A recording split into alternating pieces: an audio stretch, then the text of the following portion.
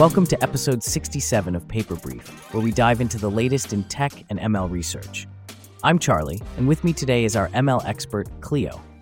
We're unpacking an exciting paper today, PyNeRF, Pyramidal Neural Radiance Fields. So Cleo, to kick things off, could you give us a rundown of what NeRF is all about? Of course. NeRF stands for Neural Radiance Fields, and it's a method for creating 3D models from a set of 2D images. Imagine being able to capture the essence of a scene in full 3D just by taking pictures from different angles. NeRF does this by using a neural network to predict the color and density of points in space, which can then be used to render views from any angle. It's pretty groundbreaking for photorealistic rendering. That sounds fascinating, but I've heard NeRF has some limitations with aliasing artifacts. Can PyNeRF handle that better? Exactly, Charlie. The original NeRF does have issues with aliasing because it relies on point-sampled features. PyNeRF improves upon this by using multi-scale sampling. In essence, it employs a hierarchy of NeRF models at different scales, selecting the appropriate scale based on how far points are from the camera. That helps to smooth out the aliasing artifacts and allows for more detailed renditions of scenes across various distances and resolutions.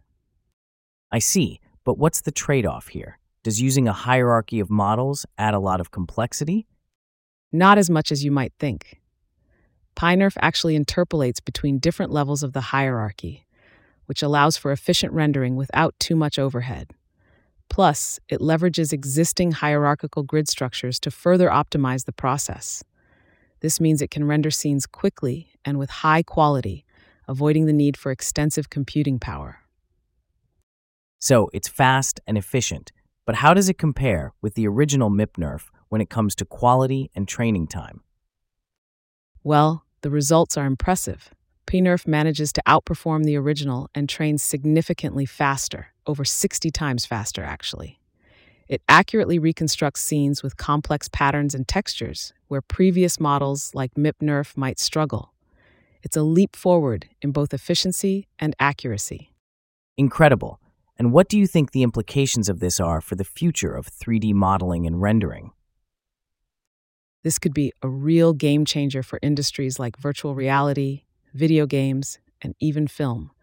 Being able to quickly generate photorealistic 3D models from regular images opens up a host of creative and practical applications. Plus, PyNeRF could pave the way for more advanced models that are even more efficient and capable of handling increasingly complex scenes. Wow, I can only imagine what creators will do with this tech. Thanks for breaking down PyNeRF for us, Cleo. It's been fascinating. Always a pleasure, Charlie. It's an exciting time to be in the field with innovations like PyNeRF shaping the future. And that wraps up episode 67 of Paper Brief. We'll be back with more insights into cutting-edge research. Until then, keep exploring and stay curious.